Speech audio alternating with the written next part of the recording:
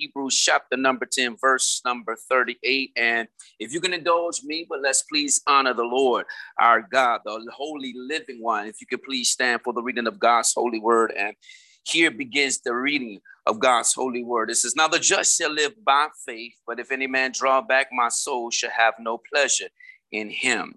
But we are not of them who draw back unto perdition, but of them that believe to the saving of the soul. In Hebrews 11, 1, now faith is the substance of things hoped for, the evidence of things not seen. For by it the elders obtained a good report. Through faith we understand that the worlds were framed by the word of God, so that things which are seen were not made of things which do appear. You could be seated in the presence of our living, wonderful God. Amen. And we're starting a brand new sermon series on today. And this sermon series is entitled Word World, talking about a world, that has to be maintained, a world that has to be sustained, a world that needs to be governed by the word of God, where the word of God is actually the highest and the final authority inside that world.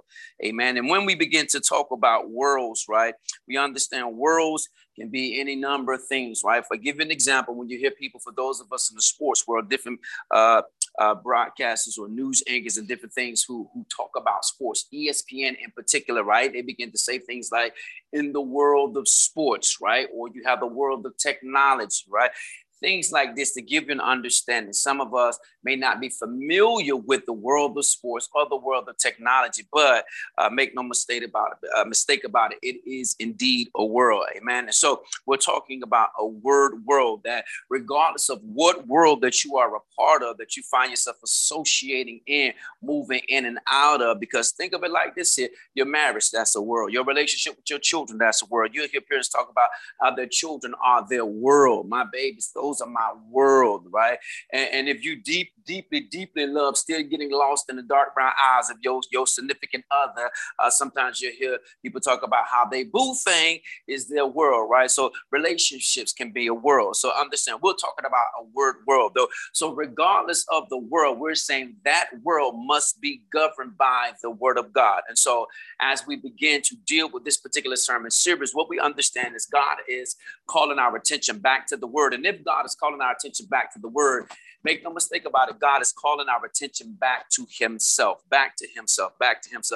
Every part of your world must be governed by the word of God. It must be governed by the word of God, right? It's like our apostle when, if you've ever had the opportunity or the pleasure of hanging out with him, where he might have been just hanging out with different people or counseling different people, whatever the case may be, it never seemed to be that he could not. No matter what the topic of subject might have been, we've always known him to be able to find a way to speak about the word of God or speak about God himself. So what you saw, no matter where he went, no matter who he talked to or whom he might have spoke with, right, he always would incorporate the word of God in his conversation, right? So we can see how his word or how his world was filled with the word of God. So it didn't matter that whoever he encountered, the word was still going to be present. In other words, he was not going to change who he was. He understood who God called him to be and the assignment that was upon his life. So he's not going to change who he is, nor is he going to stop doing what he knows God has called him to do for the sake of the people that he encountered. His world has to be governed by the word of God. And in like manner, so this remains true for you and I. Our worlds must be governed by the word of God. In other words, we must incorporate the word in everything that we do. Do you recall there was a point when you first got saved and you was truly on fire for the Lord? Because some of y'all, you know what I mean? You're fire. You may got some fire, but they're doing a little low. It's not that blazing bonfire that it used to be. You understand what I'm saying? I'm talking to myself right now, and I'm saying, God, set a fire down on the inside of me. God, I need that thing I need it to burn. I need it to blaze like a bonfire. I need that type of fire on the inside of me, right? But do you recall there was a point when you first got saved and you was on fire for the Lord, right? And you might have been at the job, and when it came time for your break, you went to the break room or you went to your car and you just had to pray or you had to get in your word, right? It was denoting the fire fire that was on the inside of you. It was denoting that you had to have his presence. Like you just got to talk to him and you were waiting in expectation for him to talk back to you. You just needed to feel his presence, to feel his spirit, to hear his voice speak to you, right? And so understand, God is calling our attention back to the word, calling our attention back to him, right? So we need that fire to kick up in us again, right? So that, everything we do as we move in and out of the worlds that we have a role to play in, right? That these worlds are governed by the word of God. Amen. It's governed by the word of God. So, as we are here in the book of Hebrews, right, we understand the author is unknown. Many people suggest that it is Paul because the writing is similar to the writing of Paul, but we don't know who the author is of the book of Hebrews, but we bless God. So we'll just say the Holy Ghost, as we understand the Holy Ghost breathed and gave men the inspiration to pen what was now breathed by the Holy Ghost to write out. So we'll say the author is the Holy Ghost, right? So the Holy Ghost is writing here in the book of Hebrews, right? And we understand it is a book that is written to Christian Jews, right? Who were at the point of their lives because of the affliction and the persecution that they were actually suffering because of their belief in Christ, moving and operating as Christian Jews. This persecution had them on a line where they was getting ready to fall back. So in other words, they were torn the line of getting ready to fall back into Judaism, right? Trying to Judaize what God has done in their lives. And so when you understand, because of this persecution, the Holy Ghost is now writing to them because of their danger of drawing back from what the Holy Ghost has revealed to them as Christ being the Messiah. And so we understand even in the book of Hebrews, the Holy Ghost is expressing, right? There are different three parts to this particular book, right? The first part begins to talk about the superiority of Christ's person. We understand he was a theanthropos, meaning he was fully God and he was fully man at the same time. He was God and man at the same time. And so we see the superiority of Christ over every other man that will come throughout the history of this age or the history of this world. We see Christ's superiority over this particular man. And in part one of this particular chapter, right, we see as talking about the superiority of Christ over the prophets. So we see Christ is greater than the prophets. He was not just a prophet. The scripture speaks of him as being prophet, priest, and king. So he's prophet, high priest, and he's king. We understand that. And then it talks about his superiority over the angels, right? He's greater than the angels themselves, right? There would be different times and throughout the scripture where it's recorded how angels would visit different people, whether it's to come and protect and intervene on their behalf or bring a message, and how those who had encountered the angel, they would bow down and reverence out of the fear, and the angels would quickly say, you got to get up. I'm not him. There is one greater than me, pointing to the superiority of Christ, right? And then it talks about the superiority of Christ over Moses, because we understand the Bible lets us know that he was the greatest prophet to ever live, but we see that Christ was greater than Moses, right? We understand that the first initial covenant was given to Moses, but Christ, when he came, the whole purpose of him coming was to give and bring about a better covenant, which we consider to be the New Testament, right? The old covenant, that being the Old Testament, Christ came to give us a new covenant with God.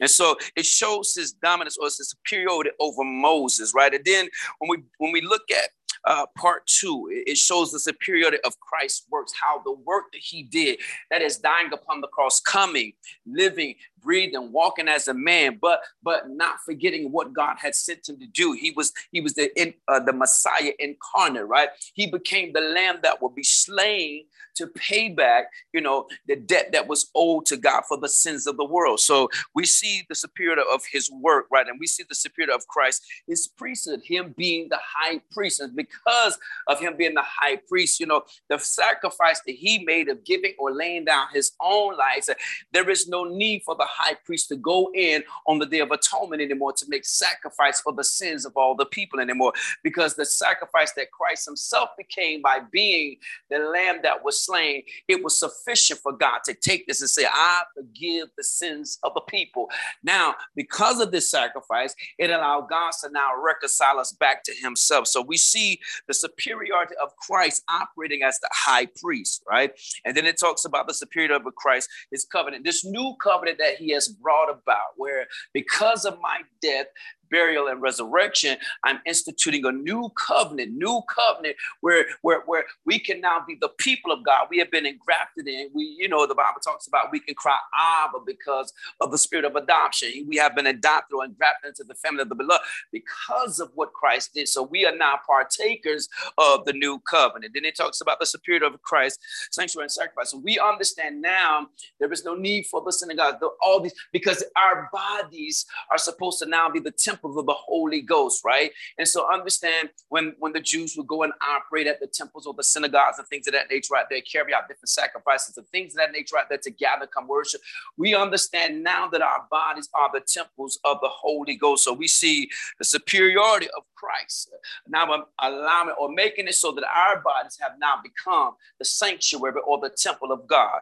And when you float down into the third part of this book, it talks about the superiority of Christ's walk of faith. We understand his walk. He was obedient unto death. And not only was he obedient unto death, but we see he trusted, he believed, he had faith in what the Father spoke or sent him out to do. Didn't mean that he didn't struggle at times, but he still had enough faith to believe what my Father has spoken or sent me out to do, that will I accomplish. That's why the Bible says he was obedient even unto death. And so even in this third part, we talk about the exhortation to the full assurance of faith, right? You can rest and take assurance of your faith. Your faith matters. It's because of faith and through grace that we are saved. And you understand? And so as we begin to just break open this particular book, right? There are 5 different warnings that are found that the Holy Ghost is penning throughout this book, right? The first warning of the 5 talks about the danger of the neglect of the things of God, the neglect of the covenant of God, the neglect of the word of God, right? Then the second warning that the Holy Ghost pens is talking about the danger of unbelief, where again, remember these Christian Jews have come under persecution and they're getting ready to neglect what Christ has done in their life, where they are now believers that he is the Messiah, but because of the persecution, they're willing to neglect. They're almost at this place where they're getting ready to neglect what Christ has done, also moving them into a place where it becomes dangerous to now they're struggling with their belief in who God is and who God has called them to be. The third warning that the Holy Ghost spends is he talks about the danger of not maturing. Right? Of not maturing, not operating in the mature mindset, the things that you know, the things that you have learned, right? Knowing what to do in spite of all the things that you are dealing with, still knowing what to do, still having or being of the mindset to press forward, to press toward the mark of the high call that is in Christ Jesus, regardless of the affliction, regardless of the persecution. You understand the reason in which Christ came to die for you. He tells you, because they hated me, they're going to hate you. So just like I pressed through all the persecution, so must you press through all of the persecution. It is a part of your calling. So they have to be careful of the danger of not maturing. And then the warning, the fourth one, talks about the danger of drawing back, right? The danger of drawing back. And understand the scripture talks about, and this is kind of where we find ourselves. We find ourselves housed inside of this fourth warning, the danger of drawing back, right? And then he says the fifth warning that the Holy Ghost begins to pen is the danger of refusing God, the danger of refusing God. To refuse the word of God, to not believe the word of God is true, that is refusing God in and of itself. God cannot separate himself from his word. So to refuse the word is to refuse God. So there was a danger because, listen, anytime you are dealing with persecution, anytime you're dealing with affliction or suffering, right? If you're being honest, if you're being real, right? You can come to the point where you begin to doubt what God has said. And you start struggling with, is the word of God true? Is God going to do what he said he would do? Where you now come into the danger of refusing God. So make sure you don't find yourself, operating in one of those particular warnings, right? Thank God. Just let it be a warning for you. But thank God that you don't actually move and operate in the thing that the Holy Ghost has described as indeed a warning. Amen. So as we get into verse number 38, like I said, we find ourselves in the portion of scripture where it's talking about the fourth warning, the danger of drawing back, right?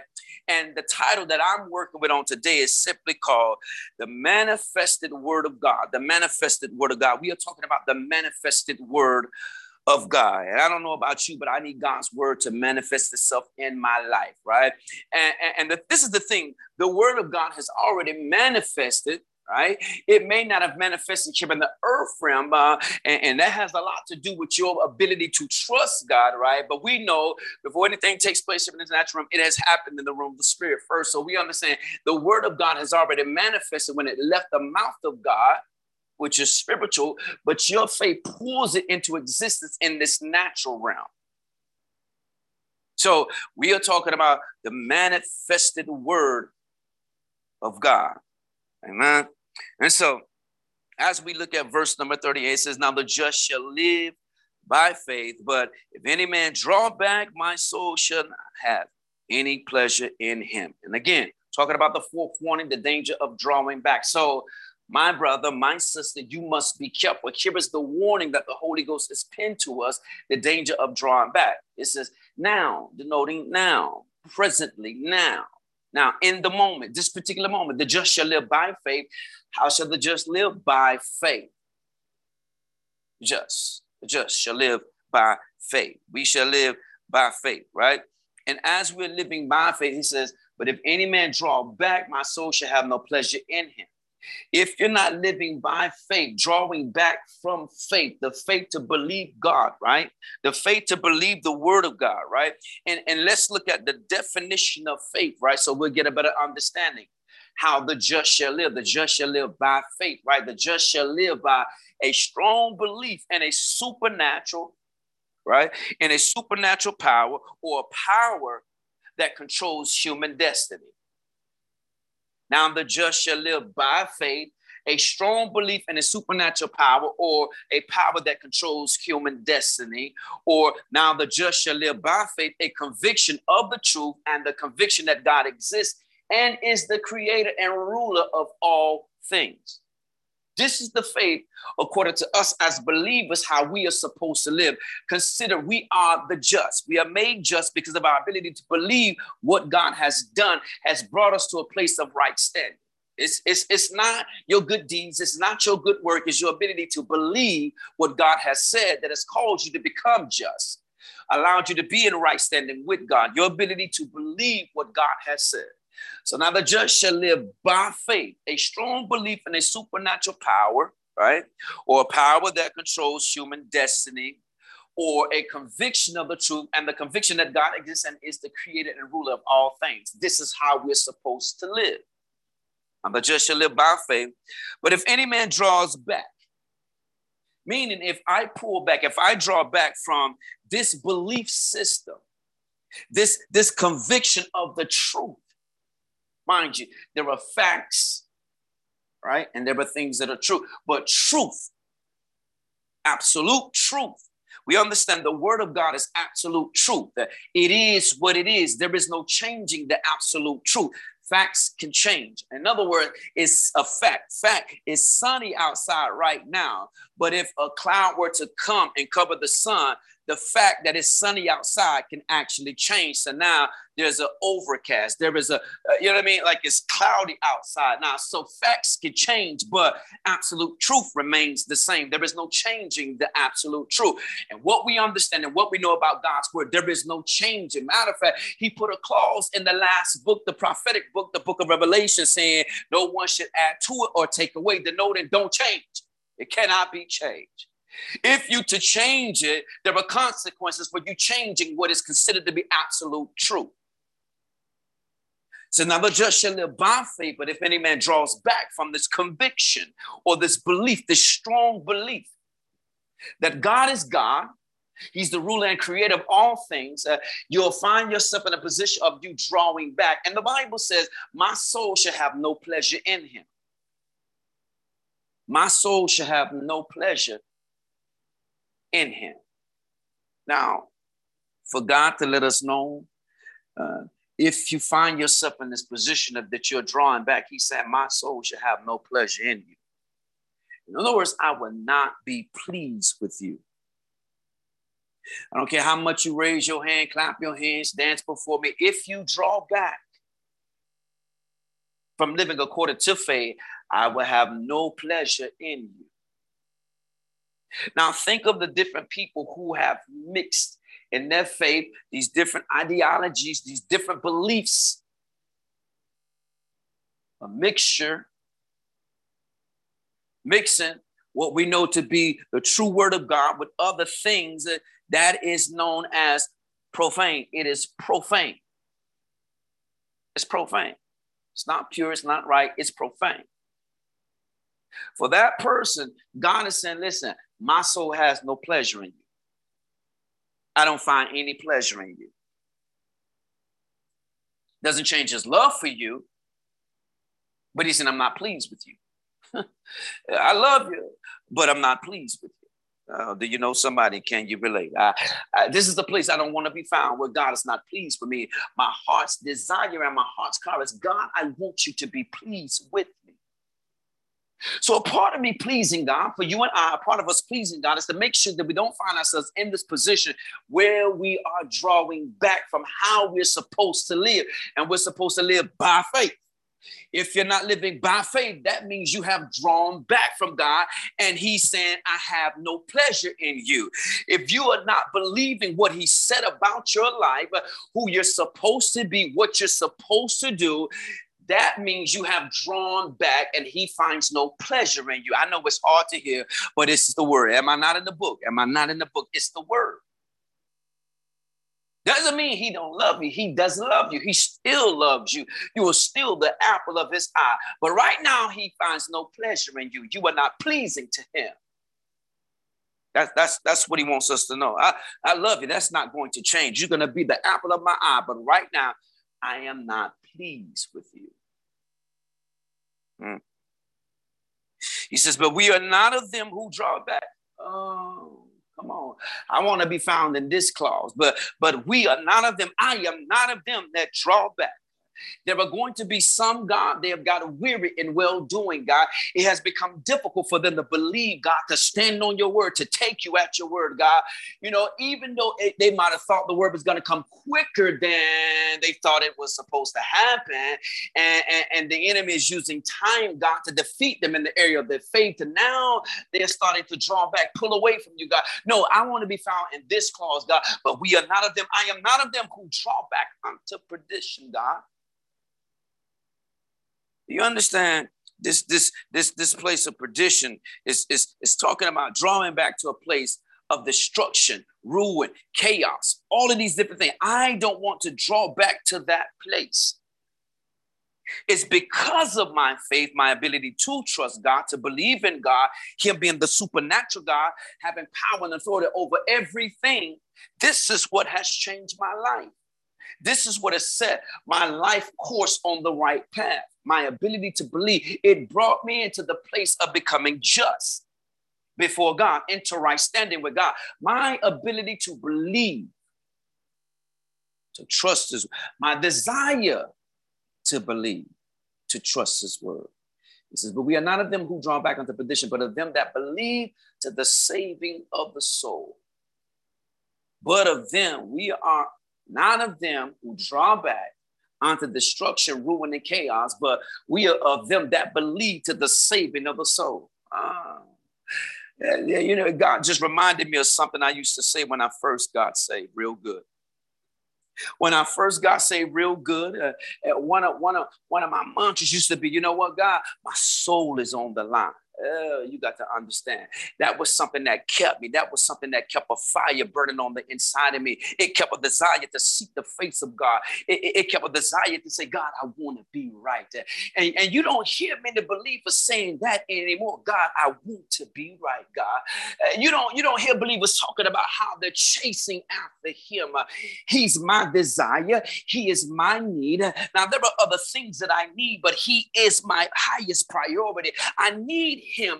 If I can't have him, then what is it worth in having any other thing if I can't have him with the other things? Nothing else matters if I cannot have him, right? And so when God began to remind me of this thing about how you used to say my soul is on the line, right? It will help govern me and how I would make decisions and how I would interact with people, because at any moment God could crack open the sky and come, and I don't want to find myself on the wrong side of that thing because I failed to check my flesh or to back my flesh back up and to allow myself to yield to the word of God or allow myself to yield to the Holy Spirit, where I found myself being driven by my emotions of my flesh, where you understand you can get caught out there, you can get caught slipping, where the devil be like, got him, but because you were not sensitive to the voice of God or the Spirit of God, but you wanted to move off of impulse and allow yourself to be ruled and controlled by your flesh or ruled and controlled by your emotions. It used to be a time that you couldn't make a move without consulting God.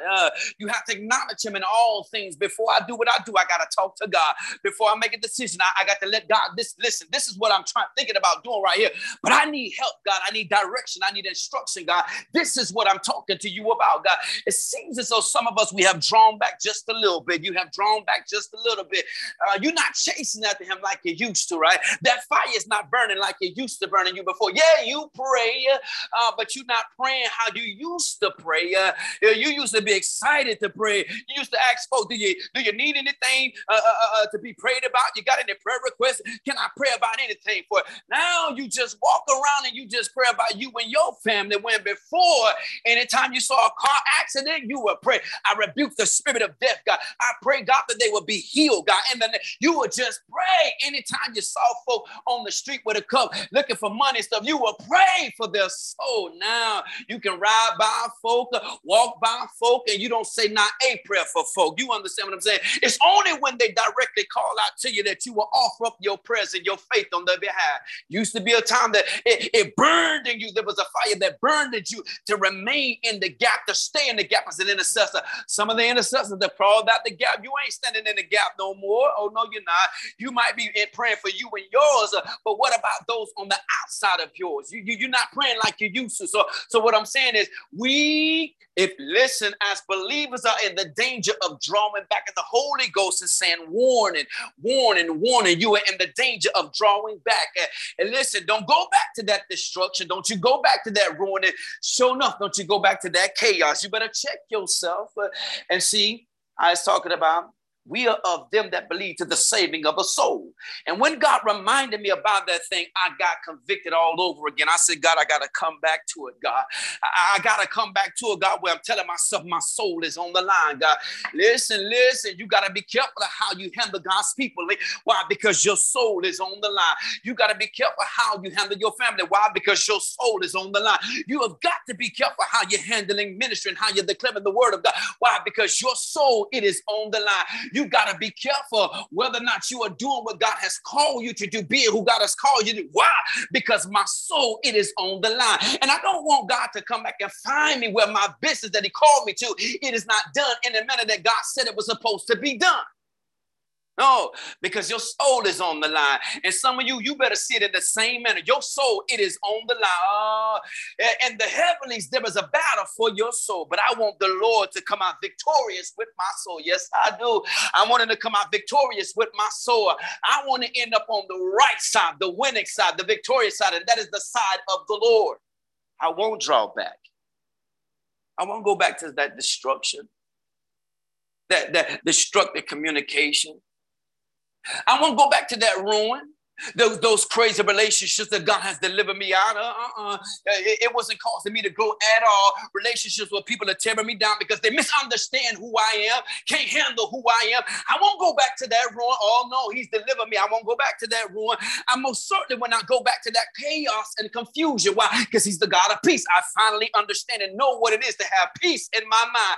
I can't go back to that confusion where voices, where the enemy is talking to me constantly throughout the day, are trying to deny me my right of who I am, trying to deceive me with my thoughts and with images in my head of who I am, because he understood who God called me to be. I won't go back to that confusion and chaos. Oh, no, I got peace of mind. I understand who he's called me to be. I am the Son of God. Yes, I am. I am the Son of God. I am the apple of his eye. Yes, I am his prophet, the one that will declare the holy oracles of God. I am his, and I understand that I will not fall back to that being a prey of the enemy's tactics of deception when you're trying to lie to me to make me believe and make me feel like I don't matter, that I'm not anybody, but I understand. I have a good understanding. I am his. And he is mine. Oh, yes. Oh, yes. Oh, yes. Oh, yes. Oh, yes. He said, you can't draw back. You can't draw back. And so when we go over into chapter number 11, he tells us the Holy Ghost begins to pen and give us a definition, a greater understanding of what faith is. Through verses 1 through 3, we are basically having faith defined to us, giving us examples in the definition. He said, now faith is the substance of things hoped for, the evidence of things not seen. Again, faith is defined simply as a strong belief, right? A strong belief in the supernatural power or power that controls human destiny. Faith is defined again as a strong belief in a supernatural power or power that controls human destiny. And it talks about, it's also a conviction of the truth, a conviction of the truth, the absolute truth of God's word, convicted by the word of God. And my question that I pose to you, when was the last time you were convicted by the word of God? See, when I operated in that mindset that my soul is on the line, it didn't take much to be convicted by the word of God, because my heart's cry was, God, I want to please you. And if I'm in the moment and if I'm doing something that is not pleasing in your sight, God, then tell me, God, because I understood the thing that I'm doing, if it's not pleasing God, it is bringing displeasure to God. It is not pleasing to God, all right? He's in that place where he's not pleased with me. And to know that what I've done, what I've said, how I reacted, how I interacted, how God didn't see it as good, it's bringing displeasure to God. Something that I'm doing is bringing about displeasure to God. No, it's not right, because I don't want my daddy, I don't want my father to be displeased with me. I don't want him to be upset. I don't want him to be disappointed. I can't stand to believe that God is disappointed with me. It's just like a child, right? The one thing they don't want is their parents to become disappointed at them.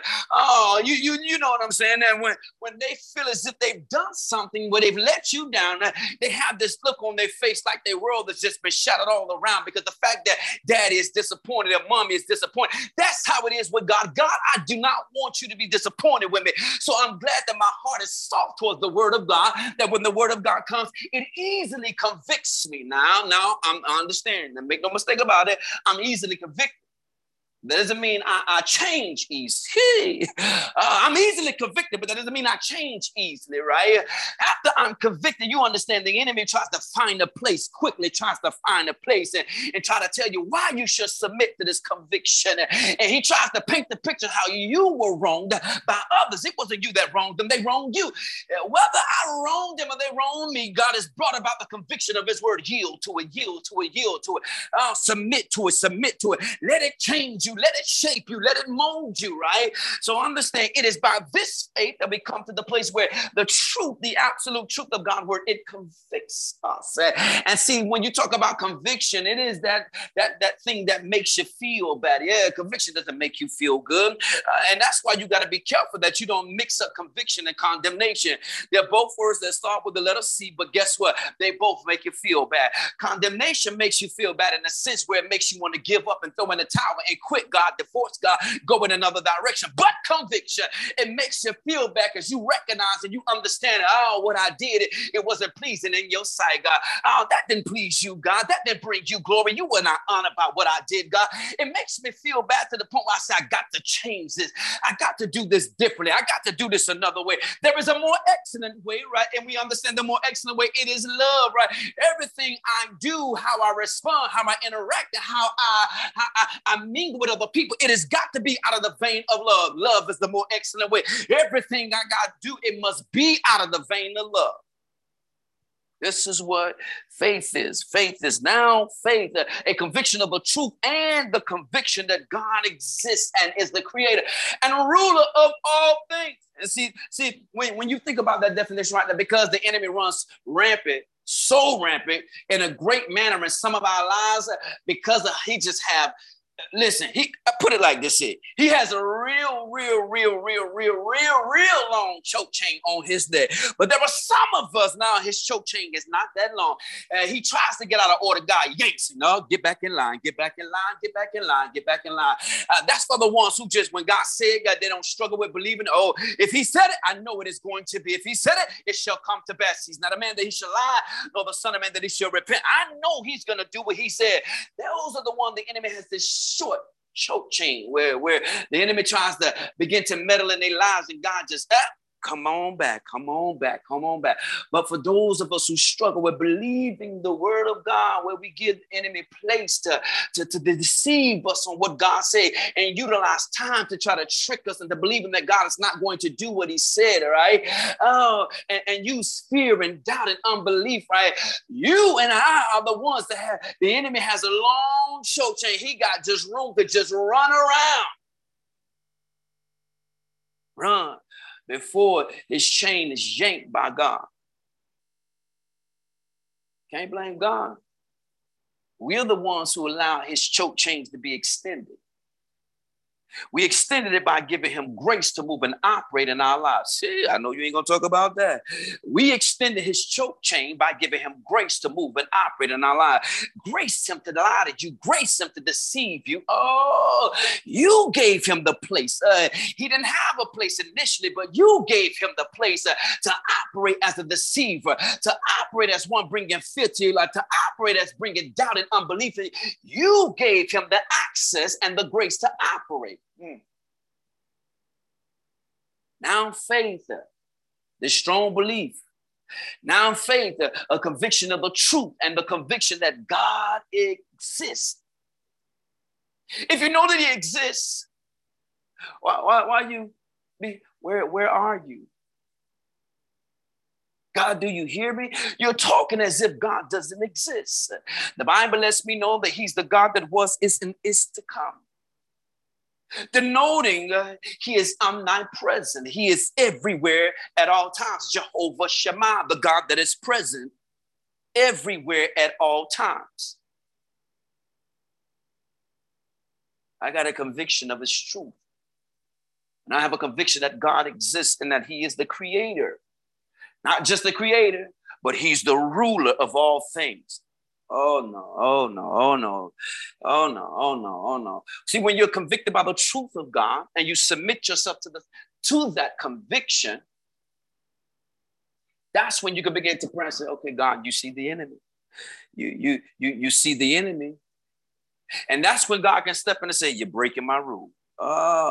Messing with my son or daughter, you're breaking my rules. And you understand, he more to combats the enemy. Get over here. He begins to deal with the enemy because you're breaking my rules in regard to my son, in regards to my daughter. I got to deal with you because you're breaking my rules. I am the ruler of all things. Even you have got to come subject, Satan, Lucifer. You have got to come subject to my rules. So when you talk about this faith, it says, for by it, the elders obtained a good report. Because of their ability to believe and trust what God said, they obtained a good report. So there is a report out about your ability to trust God. Shit, my God. Oh, look at the scripture, y'all. There is a report about your belief system. There is a report about your ability to stand flat-footed on the word of God, not be moved, but remain steadfast and trusting what God has said. There is a report about your ability to trust God. There is a report about your faith level. He said, listen, I've given unto every man a measure of faith, right? And if your measure of faith has become low, he said, listen, I give you a means to replenish your faith. So their faith coming by hearing and hearing by the word of God. So their faith coming by hearing. Come on, you got to hear the word. If you want to replenish your faith, you got to hear the word. So if you're at the point where you're struggling in your faith, dealing with doubt and unbelief, listen, there is a report out about your faith. And the question is it good or is it bad? Is it a good report or is it a bad report? Only you can answer that question. Only you can answer that question, because make no mistake about it, you understand, you know exactly how you're believing right now. For by faith, for by faith, the elders obtained a good report. They trusted God. This is what you said. Enemies all around, enemies surrounding us, encamped about us, but this is what you said. And listen, we know what your report card says. But then there was a report card for God, because the Bible talks about, who shall believe the report of the Lord? We understand his report card is, if you're in elementary, he got all E's. You understand it? And as you get a little bit more mature in school, he got all A's. He cannot fail. He will not have any flags on his report card. You got to understand. He's passing with flying colors. He's mastered being God. Yeah, you got to understand. He's mastered walking by faith, because again, God has not told you to do anything that he himself has not done. He had to believe his own word. Yes, he had to believe his own word. And matter of fact, at the point he said, I honor my word above my own name. This how much I believe my word. Listen, this how much value, how much worth my word is. Listen, we understand that the name of the Lord, it is excellent. The name of the Lord, it is great. It is mighty. But he says, listen, when it comes to my word carries more worth, more value than my very name. I honor my word above my name. Oh, you got to understand. So when you line up your report card next to the report card of God, you got to understand. He's passing with fine colors. He's done what he said he would do. He's honored his word. It just now remains to be seen whether or not you are going to believe God and pull by faith what God said into this natural realm. So we see, for by faith the others obtain a good report. Come on, let's get into the foundation of scripture, where the text brings us to the place where the sermon series actually comes from. It says, through faith. See, some of y'all are trying to go around faith. Oh, no. The only way you're going to come through this thing is through faith. The easiest way to come out of the thing you in is to go through. Oh, my God. The easiest way to come out of the predicament, the situation, the circumstance that you seem to think is so unfavorable towards your life right now, the easiest and quickest way to come out is to go through it. Go ahead and go through it. But you got to go through it through faith, by faith, through faith.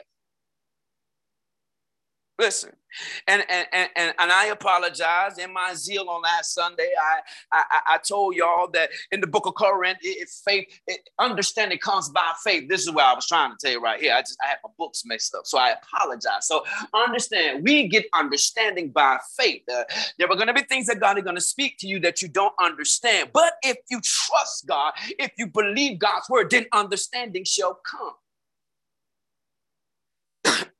Through faith, we understand that the worlds were framed. And did you notice world is plural? Worlds, plural, right? Plural, right?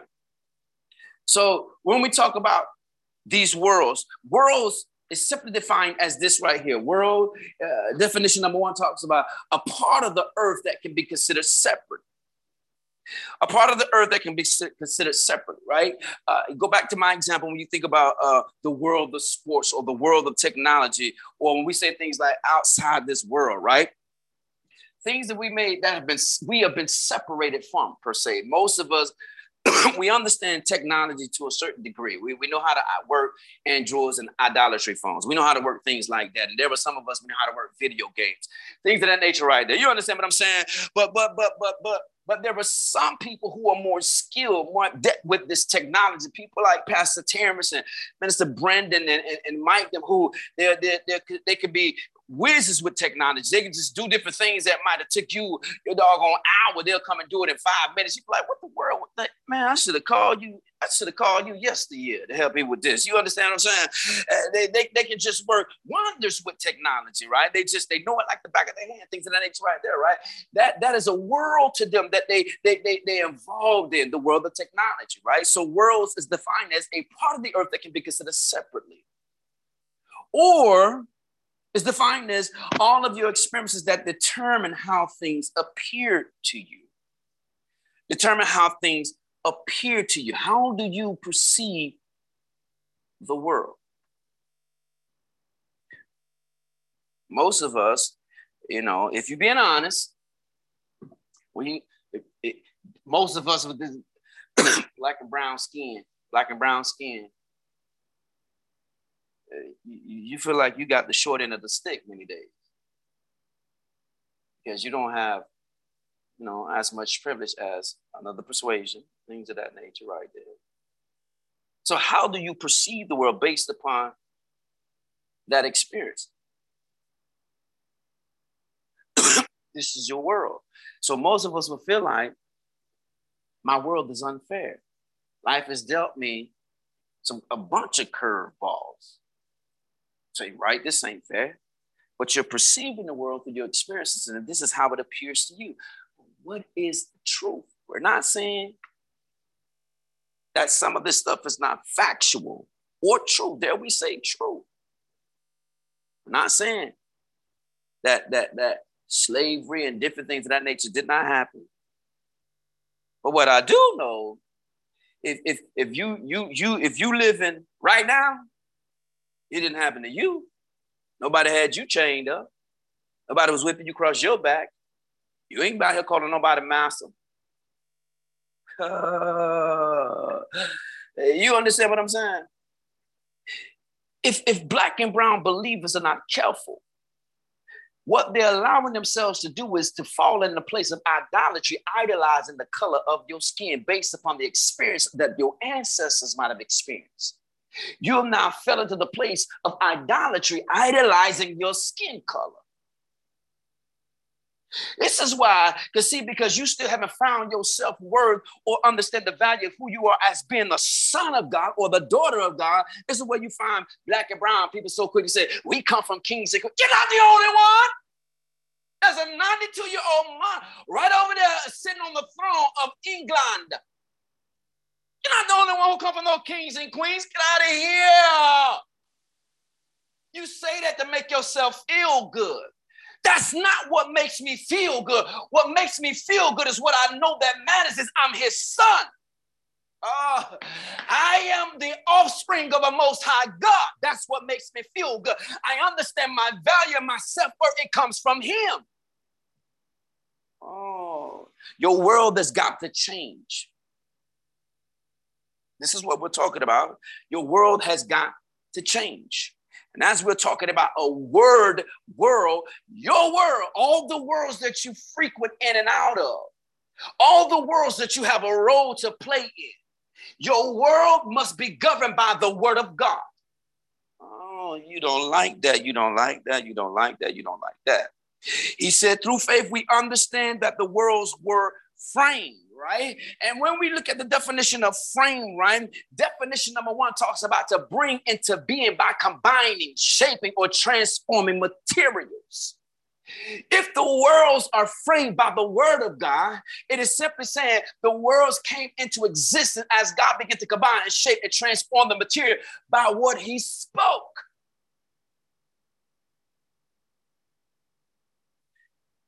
Look at it like this here.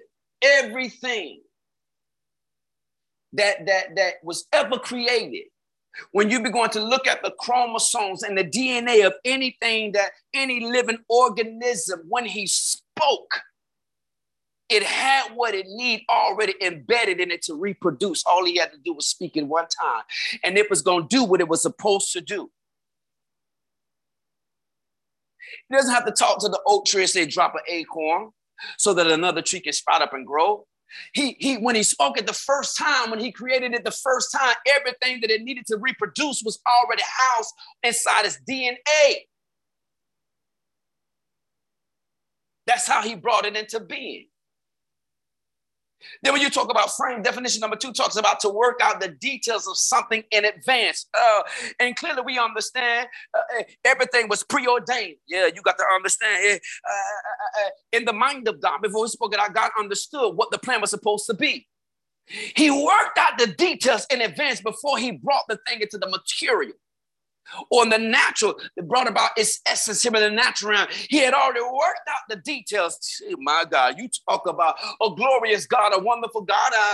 I'm talking about a God that is so advanced. See, when you go back to the report cards, he's moving and operating in them AP courses. You got to understand, he is advanced in everything that he is doing. We are trying to play catch up with this advanced God.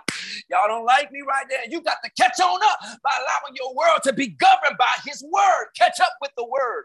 You got to catch up with the word. Catch up with the word. Allow the word, the details of the world to be worked out in your life. And see, some of us, that's the problem. God is trying to work out the details in your life, and it's uncomfortable. It is downright uncomfortable to you. So you be trying to pump the brakes when God is trying to work some things out because it's uncomfortable. You got to understand, this is the framework of God at work. It's the framework. But notice he's already worked the details out in advance. Now, I particularly like verse or definition number 3, and it talks about to serve as a border, to serve as a border. Denoting no matter how the enemy tries to move and operate, even if I've graced him to give him place to move and operate, the Bible is letting me know because the worlds were framed by the word of God. The frame is defined as to serve as a border. The enemy cannot go past this border. He cannot go past the word of, oh my God. He cannot go past the word of God. It's a lovely thing. It's a beautiful thing to behold the word of God in operation in my life. Even when I can't believe, the Bible lets us know that he's not going to deny himself. He's going to trust in what he spoke about my life, even if I'm not at the place to believe. Some days I have to get like the disciples and say, God, help my unbelief, because I've never had to believe it for something like this, God. I never had to believe for something that requires this much faith, God. I'm having to get my faith level up to believe it for that huge thing right there, God. But what I understand, God, you won't deny yourself, God. Even when I'm struggling to believe what you said, God, you will not allow the enemy to go past what you said, God. He's got to operate in the parameters of what you said, God. He cannot go past your word. Your word, it is a border. What am I saying? The word of God, it's a defense. Yeah, this is what we talk about. It is a refuge. It is a safety net for the enemy cannot trespass beyond the word of God. Oh my God. And if the enemy has found a way to get in your life, listen, he has found a place where you have neglected having the word of God. If fixed in or boarded yourself in with the word of God, if he got in the world of your relationship, your marriage, or your relationship with your children, it is because you have not framed it with the word of God. It is not being governed by the word of God. If he has got in your world, on your workspace, listen, it is because you have not framed your job in with the word of God. Used to be a time that you will pray and seek God on your break, but now you're not talking to God. You find yourself driving to Taco Bell to go get you a soft taco, and you ain't spent no time in the word. This is why the enemy now has access to the world of your workspace, because you have failed to frame it with the word of God. Tell somebody, I got to get back to the place. I'm coming back to the place where my worlds will be framed with the word of God, where the word of God will govern all of my worlds. Yeah, it's got to serve as a border. Used to be a time where you used to keep the word playing 24/7 in your house. We come in your house now and we can discern the atmosphere is so off because ain't no word been in this atmosphere. It has not produced an atmosphere or an environment that is sufficient for the Holy Ghost. You understand what I'm saying? We be praying and we be saying things, God, let the atmosphere be right for your Holy Spirit, God, to come rest about and rule, God. I want your presence to dwell in this place, God. Listen. We know he's everywhere, but he might not be revealing himself everywhere, even though he's everywhere. He's not making himself known. He's not letting everybody know, I'm here. You got to understand why? Because we have not framed this portion of our worlds with the word of God. Think about the worlds that you are involved in. We say your world of relationships, your job, that's a world. The different friends that you hang out with, separate and apart from church people, that's another world. The world of ministry, that's a world. When you think about your hobbies and interests, that's a world. You know, how are you governing these worlds that you have a role to play on the inside of these worlds? I point I'm making is your life governed by the word of God? I don't care whose company you are in. Is your life governed by the word of God? Or do you change? You understand, changing faces. My face changed depending on who I'm dealing with, meaning my character changes, my lifestyle changes, depending upon who I'm entertaining or the company that I'm currently in. That's the face that I have to put on. I know when I come around the church, folk, I got to act like I'm living right. I got to act like I'm doing right. I got to try to talk right and be right. Now, I don't want you to be perfect. I want you to be real. I don't want you to be perfect. I want you to be real. If you mess up, just be real enough to say, I messed it up. But I got a mind to repent and get it right. Because I want to be in right standing with God. I want to please God. I'm not looking for you to be perfect, but I'm looking for you to be right. Yes, I am. I'm not looking for you to be perfect, but I'm looking for you to be right. Yes, I am. Yes, I am. Yes, I am. Ain't nobody judging you. I'm judging what you do. Yes, I am. Yes, I am. I'm judging what you do and what you did. It was not right. There was a clear distinction between right and wrong, black and white. There are no gray areas. No, it's not. You are here hollering about 50 shades of gray. Oh, cut out the fire. Mark out the fire. There are no shades of gray. It's black or white. The fact that you're trying to make it gray, that is profane. You're trying to mix holy with unholy. You're trying to mix righteous with unrighteousness. No, that is profane. Govern your life with word, the word, the word. Frame your life. Let the word become a border around your life so that the enemy cannot go past what God has spoken. So he says, through faith, we understand that the worlds were framed by the word of God. So the things which are seen were made of things which do appear. Things which are seen were not made of things which do appear. True, you see, it was made by something you can't see. That's the mystery of God. Or that is the mystery called God. That deep blue ocean, it was made by someone you can't see. The mystery called God. God had enough faith to believe that when he called forth the oceans and told them how far they're supposed to go on land. That's why you see waves come and go. Because listen, they got to stop. Don't you cross this boundary. Unless I give you permission to cross the boundary, don't you cross this boundary. You can only go this far inland. Don't you cross this boundary. When God pulls his word back and then gives it access, then the wave can cross that boundary. That's only when it can cross that boundary. Other than that, it understands it has to come subject to the word of God. But God had enough faith to believe what he was speaking would manifest itself. Talking about the manifested word of God. He understood if I could believe it, it would manifest itself. Now, you may say, well, God, it's easy for you to believe your word because you know you're not a liar. You know you can trust what you say. Well, there's supposed to be a God presence dwelling on the inside of you, greater to see that is in me than he that is within the world. There's supposed to be a God presence on the inside of you, connected to the Father, connected to the Son, that knows the Father and that knows the Son, that they can't lie.